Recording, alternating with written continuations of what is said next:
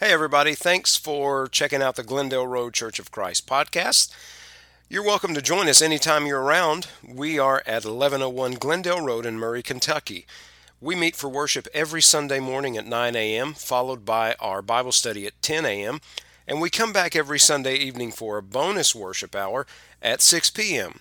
Also, every midweek on Wednesday at 7 p.m., we have a Bible study.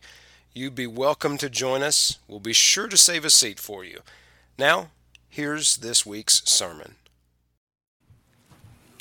I hope each of you were able to grab a Bible on your way out. If you were not, we now have pew Bibles. If you do not have a Bible, we would ask that you please grab one. I will be reading from 2 Timothy, and it's chapter 1, verses 8 through 12. And in the pew Bibles, the number is 1824 will be your page number, 1824. I'll give you just a second to turn to the package. This will be the passage based on the sermon this morning.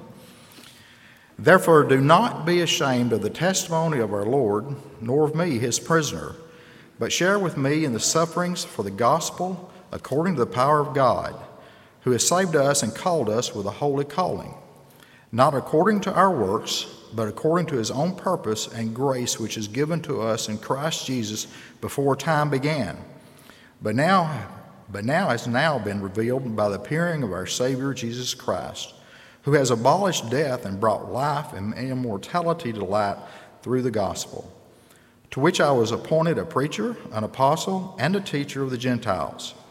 For this reason I also suffer these things. Nevertheless, I am not ashamed, for I know whom I have believed and persuaded that he is able to keep that which I have committed to him until that day. You may be seated. Oh, God is good all the time. Our C20 group is going after services to conduct services for the assembly at, is it Knob Creek? Is that right? So I want to take a moment and pray for them and the brethren there. Will you bow with me, please? Our Father, we thank you for this beautiful day. We thank you that we're able to be here together. And for those, Father, who come, who maybe it was a struggle, we give you thanks that their heart was so willing. Father, for our C20 group, our college and young adults who will be going to Knob Creek to conduct services, we pray for them to have a safe trip to and from. We pray, Lord, that they will glorify you in leading that worship. We pray that they will bless the brethren there and that by serving they will in turn be blessed. Be with them. We give you our praise and thanks through Christ's name. Amen. There is a tradition that a lot of universities have, and that is when a professor is about to retire, he or she is allowed to give their last lecture. Well, one particular professor in August 2007, Randy Pausch, received a terminal diagnosis of pancreatic cancer. After going through several operations and treatments in an effort to stave it off, he wrote and composed and delivered at Carnegie Mellon University his last lecture, the title of which was How You Can Achieve Your Childhood Dreams. He was actually featured on the Oprah Winfrey Show, and on October 22nd, 2007, he gave that last lecture on Oprah's show, and it was later published as a book and was a bestseller at the time. One of the things that he said at the conclusion of his last lecture was that he composed it and delivered it primarily for his 3 children and not necessarily for his students or the worldwide audience. He did it for his children so that as they grew up and as they have very limited memory of their father, they would have his last words of advice. Some of the things that he said in that last lecture, knowing he only has months to live, he says, have fun. He says, I'm dying and I choose to have fun. Today, tomorrow, and the next day, I'm having fun with what time that I have. One of the other quotes is, the key question to keep asking is, are you spending your time on the right things? Because time is all you have.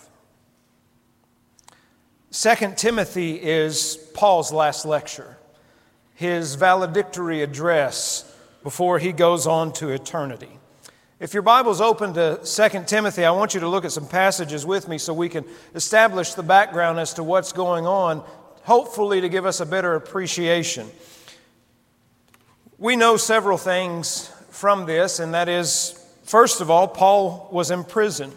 Chapter 1, verse 8, "Therefore do not be ashamed of the testimony of our Lord, nor of me," note this, "his prisoner, but share with me in sufferings for the gospel according to the power of God." Chapter 2, verse 9, he says, "For which I suffer trouble as an evildoer, even to the point of chains. But the word of God is not chained." Now, the prison system then is a lot different than ours today. A person's arrested today, they go through a check-in and all these processes, and then their meals, their health care, it's all subsidized by the taxpayers. When you're in Roman prison, you have to provide for yourself. And you go, well, how do you do that when you're not able to work? Well, you notice in the Philippian letter, Paul was in prison as well, and the Philippians sent a monetary gift to him, and that was likely so that he could have food to eat, so that he could have some sort of shelter. He wasn't in a prison per se, but he was probably under house arrest, having guards watching him constantly. So this is his reality. He's a prisoner, and secondly, his mission, his ministry is under assault. Chapter 2, verses 17 and 18. "And their message will spread like cancer. Hymenaeus and Philetus are of this sort, who have strayed concerning the truth, saying that the resurrection is already past, and they overthrow the faith of some." Chapter 4, verse 14. "Alexander the coppersmith did me much harm. May the Lord repay him according to his works." So a prisoner whose ministry is being assaulted by maybe those who were once faithful. And to add on top of that, the stress that many have abandoned him. Chapter 1, verse 16.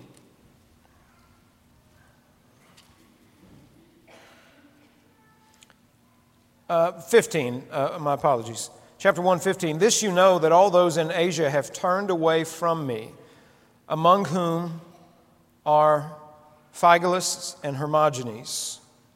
But he goes on to say, "The Lord grant mercy to the household of Onesiphorus, for he has often refreshed me and was not ashamed of my chains." Then you go to chapter 4, verse 10.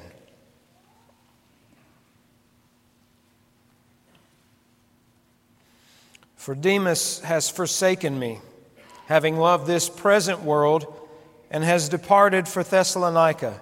Crescens for Galatia, Titus for Dalmatia."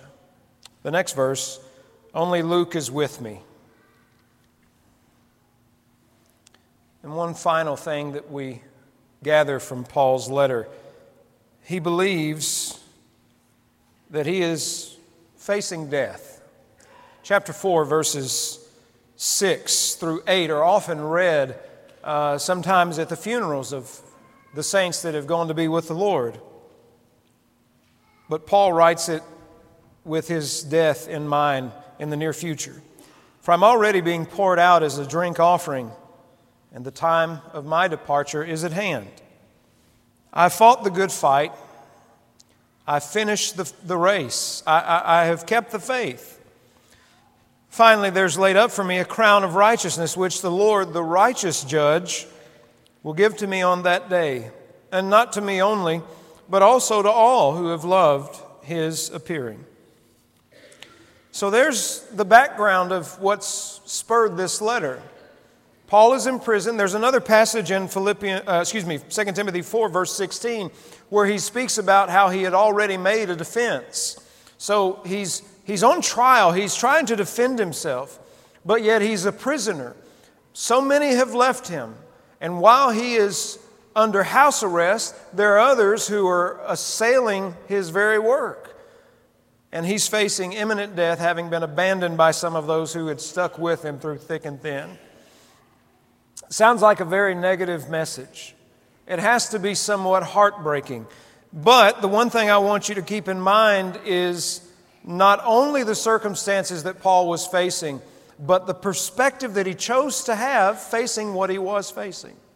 So go with me to 2 Timothy chapter 1. Let's look at these passages here. 2 Timothy 1 verse 1. You know the background. Now all this will be made to make sense. Paul, an apostle of Jesus Christ by the will of God, according to the promise of life which is in Christ Jesus, to Timothy, a beloved son, grace, mercy, and peace from God the Father and Christ Jesus our Lord. I thank God whom I serve with a pure conscience, as my forefathers did, as without ceasing I remember you in my prayers night and day, greatly desiring to see you, being mindful of your tears, that I may be filled with joy, when I call to remembrance the genuine faith that is in you, which dwelt first in your grandmother Lois and your mother Eunice, and I'm persuaded is in you also. Therefore I remind you to stir up the gift of God which is in you through the laying on of my hands.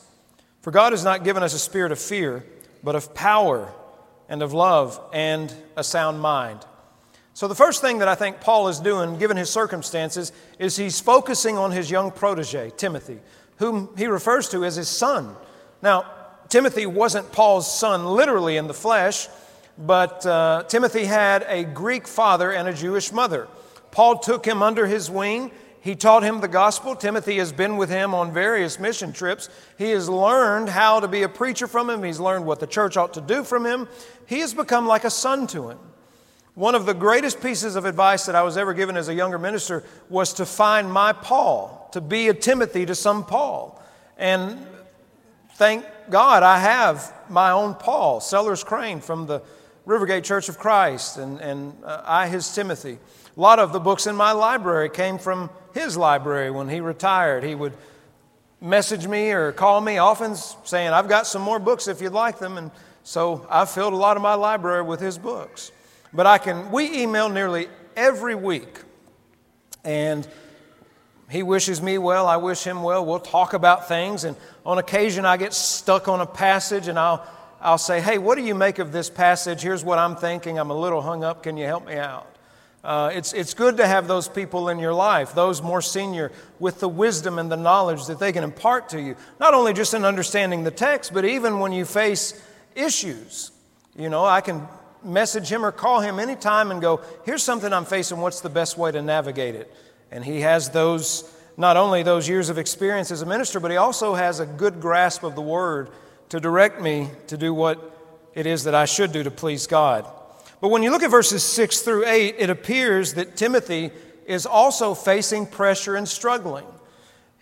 He's told by Paul to remember to stir the gift of God that was given to him by the laying on of Paul's hands. And he reminds him that God hasn't given us a spirit of fear, but of power and love and of sound mind. So rather than focusing so much on his own circumstances, though that has to be something in the forefront of his mind, he's aware of the struggles of his son Timothy. And he wants to encourage him in his discouragement. And so he reminds him, he says, I have served God with a pure conscience as my forefathers did. He is keeping the same tradition. He is serving God just as those who came before did. And so Paul reminds Timothy, don't forget the faith that was given to you by your grandmother and your mother, Lois and Eunice. Now there's something to be said right there. Let me point that out. There are a lot of times where it is that the only one in a household who makes any effort is the mother.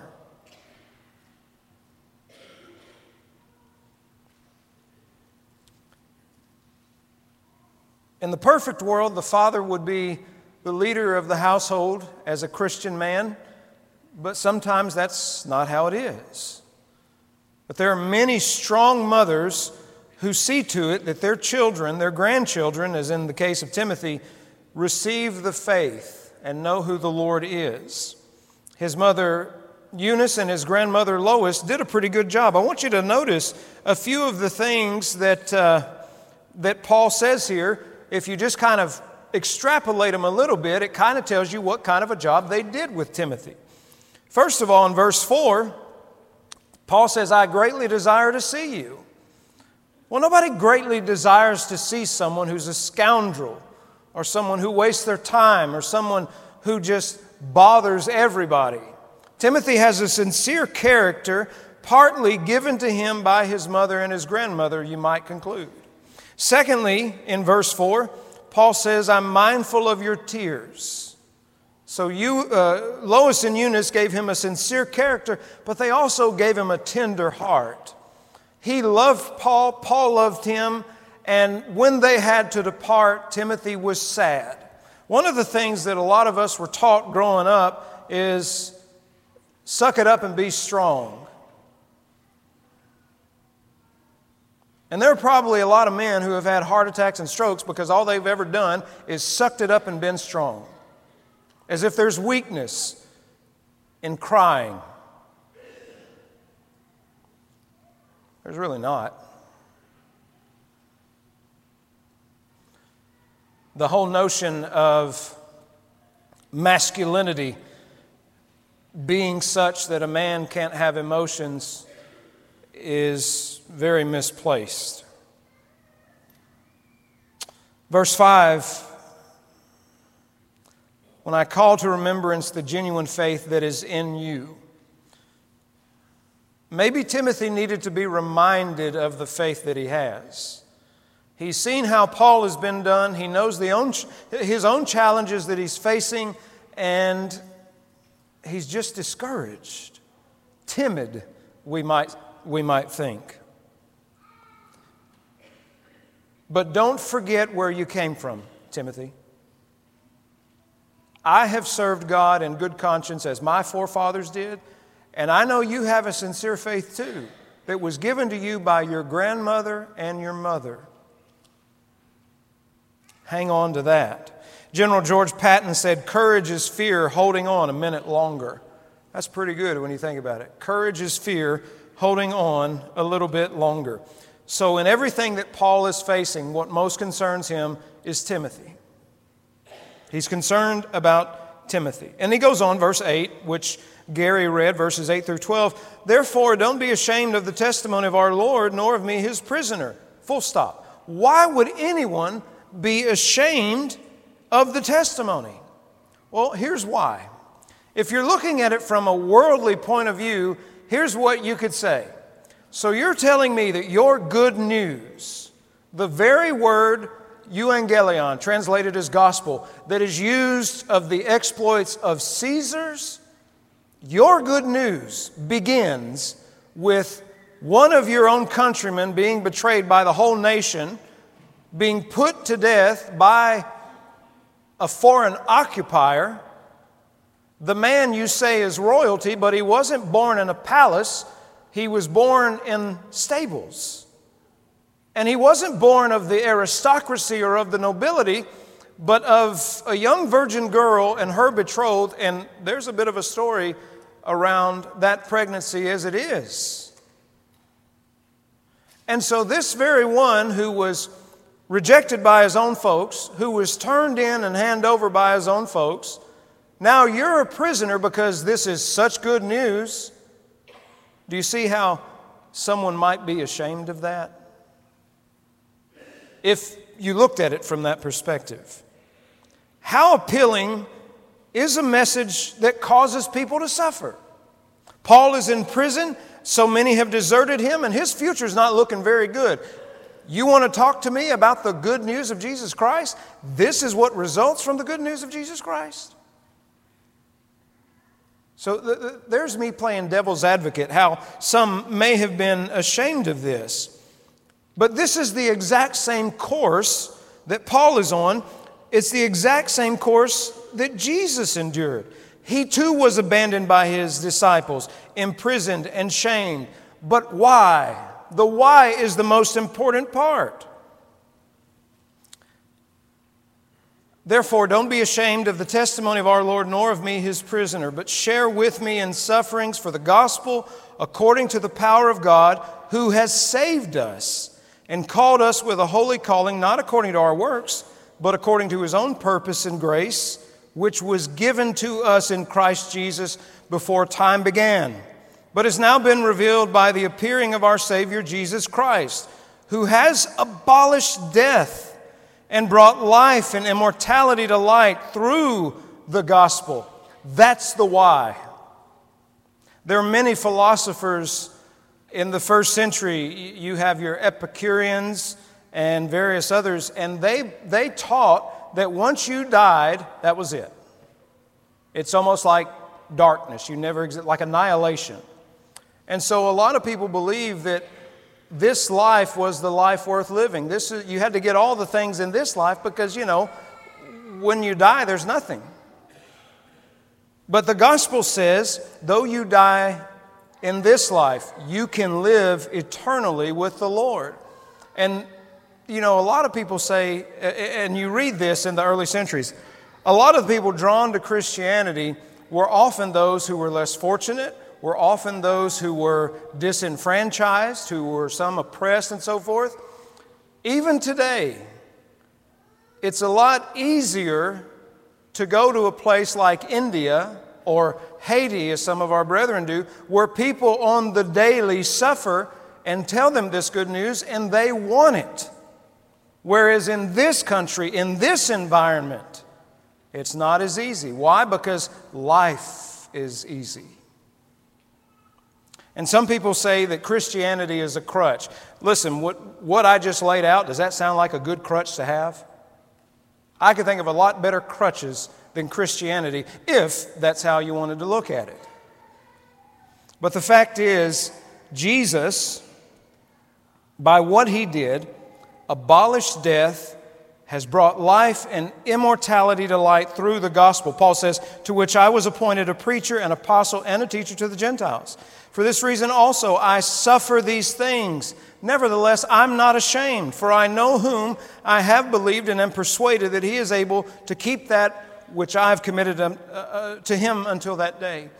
Timothy may have started to feel the shame of everything. When you have a lot of voices saying this is shameful, this is horrible, if you're not really set on God's perspective, it may be that you buy into that lie. And maybe Timothy was beginning to be swayed by that. Paul's in prison, so many have left. Look at all the horrible things that are happening. And so maybe he was starting to drift over to ashamed. Maybe he was timid. Maybe whatever it was, he was struggling himself. So Paul goes on, hold fast the pattern of sound words which you have heard from me in faith and love, which are in Christ Jesus. That good thing which was committed to you, keep by the Holy Spirit who dwells in us. This you know, that all those in Asia have turned away from me, among whom are Phygelus and Hermogenes. And the Lord grant mercy to the house of Onesiphorus, for he often refreshed me and was not ashamed of my chain. But when he arrived in Rome, he sought me out very zealously and found me. The Lord grant to him that he may find mercy from the Lord in that day. And you know very well how many ways he ministered to me at Ephesus. There are always minor characters of the Bible. Minor, not in the sense that they are insignificant, but minor in the sense that they're mentioned and we don't know much about them. Onesiphorus. Next cat or dog you get, there's a name for you. I don't know what it means, but it's a good Greek name. Onesiphorus had traveled from Ephesus to find Paul. He goes to Rome. Most people have left, but you got Onesiphorus who's running too. And he finds him, and he refreshes him. How, we're not told.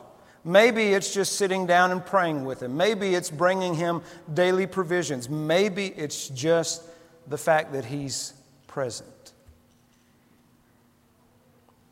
He refreshed Paul. Even the apostle who has cast out demons, who has raised the dead, who has healed the sick and afflicted, needed refreshing. He needed that bit of encouragement, that care, that concern showed to him. But atop his concern, Timothy. Stay the course. Stay the course. Fear not. Don't let go.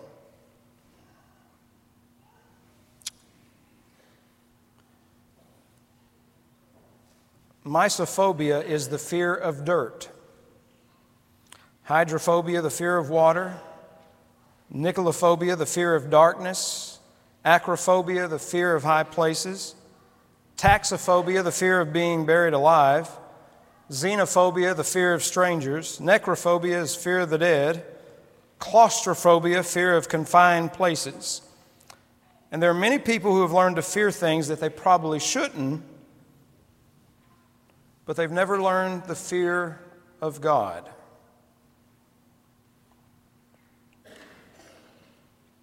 I married an amazing woman, but she's got a screw loose. Got your attention now, don't I? Last Sunday, we were at home, and I kept seeing this thing in the rock wall, and I'm like, oh, it's a leaf stuck in there. And then it became more and more evident that it wasn't a leaf. And I was on the phone, and I was like, look at that. And she comes around, and she looks. And so I get off the phone, and it was a snake. I was content to let that snake do whatever it was he was doing. But she goes over and grabs this thing by the tail and pulls it out of the rock wall and turns toward me. And I'm like, what are you doing? So when I say she's got a screw loose, that's what I mean. I wouldn't say I'm afraid of snakes. I just say I don't like them. That you tend to your business over there, and I'm fine over here.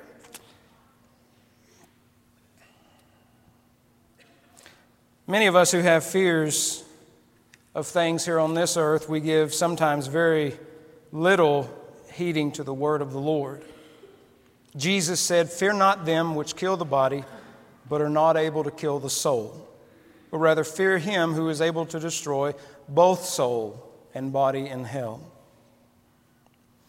Many of us fear what can be done to us here on this earth, but not what God may have to do at the day of judgment. And that's why we need to repent, every one of us, and have faith. Sometimes our faith is challenged, maybe by life circumstances, maybe by struggles that we are dealing with in our own lives. Guess what? Paul had them, Timothy had them. But giving up on God is not going to make it better. If we had been in either of their positions, we may have been timid as well. We may have feared. But Paul was where Timothy didn't want to be, and he offered him calming words and encouragement to keep on keeping on. Whatever you do, no matter how bad it gets, don't give up. Because even if the worst should come to pass on this earth, we have the hope of eternal life in heaven. And sometimes it's easy to not focus on what God has waiting for us because of what we're seeing right in front of us. Paul would write elsewhere, for our light affliction, which is but for a moment, is working for us a far more exceeding and eternal weight of glory, while we do not look at the things which are seen, but at the things which are not seen. For the things which are seen are temporary, but the things which are not seen are eternal. We walk by faith and not by sight. Don't let your sight outweigh the faith that you have. Maybe you have entertained, as some of Paul's companions did, leaving the Lord. And I know some people are going to say, well, I still got the Lord in my life, but I just don't go to church. Well, if you've separated from the church, you've separated from the Lord in a sense. I know people don't like to hear this. Well, I can be a Christian and not have to have the church. Please, show me book, chapter, and verse. If you've got it, I'll buy it, but it's not there. I want you to notice in the Bible there are many things contrary to what we hear and say today. People today say, you do you, or find your truth, follow your heart, and all these mantras of an individualistic culture. But throughout the Bible, if you have a concordance or any kind of software to look it up, look up the number of times you find this phrase, one another. I'll give you a few examples. Address one another in psalms and hymns and spiritual songs, Ephesians 5:19. Confess your sins to one another and pray for one another, James 5:16. Romans 12:10, love one another. Romans 12:16, live in harmony with one another. He's not speaking about a Christian that is just out on their own, but he's speaking about the church, to the church. And how can we obey all these one another commands if we're not in fellowship with the believers of the church? Because to not be in fellowship with the church is essentially to be estranged from Christ. The church is the bride of Christ. And I'm sorry, you don't get the husband without the bride. It's a package deal. That's how it goes. Always be leery of someone who just wants one of you and not the two of you. It's a package deal. So let me give you a closing word of what I hope is just encouragement. When you look at this passage, I want you to think about what it is you're facing today. And some of us may not be facing anything. We may go, well, this is not applicable to me. Well, you may need it at a future time. But think of what you're facing. And remember that Paul says what it is right now is a light affliction, which is but for a moment. But it's working for us a far more exceeding and eternal weight of glory. So what we're facing right now, he says, it's not as bad as we think it is. It's actually kind of small. Because once we have that eternal weight of glory, we'll look back and we'll go, it wasn't that bad. It wasn't that bad. You think about those who have, the mothers who have given birth to children, the labor, the agony, and some try to do it without drugs. And I want to be like, you're not going to get a medal. It's personal choice. Do what you want to do. But they have children and they go through these hours and some of them are in pain and they're writhing and they may say things that later they have to apologize for. Maybe they hit somebody, pull their husband's hair, who knows what. But once they have that little bundle of joy, nothing else matters. All the discomfort, all the pain, when you hold that baby, it was worth it. And some are crazy enough to say, hey, let's do that again, right? Let's consider our lives as labor pains. The lives we live on earth can be like labor pains, but one day the bundle of joy will come. And we'll look and we'll say, it was worth it. It was worth it. Pray with me, please. Our gracious Father, it's my prayer that your word will have had its effect upon us all. I pray that I have rightly divided this scripture. I pray, Father, for all of us here. I pray for those who may be facing trials that are really discouraging, really beating them down. I pray, Father, that you'll give them peace, and I pray that you'll sustain them through what they're facing. I pray, Father, for all of us that we would have your forgiveness. But I pray for those who have never named Christ as their Savior. I pray for those who have never put him on in baptism, who have never repented, who have never expressed their faith. My prayer, Father, is for them to come to that faith and obedience. And I pray you have mercy until that hour should come.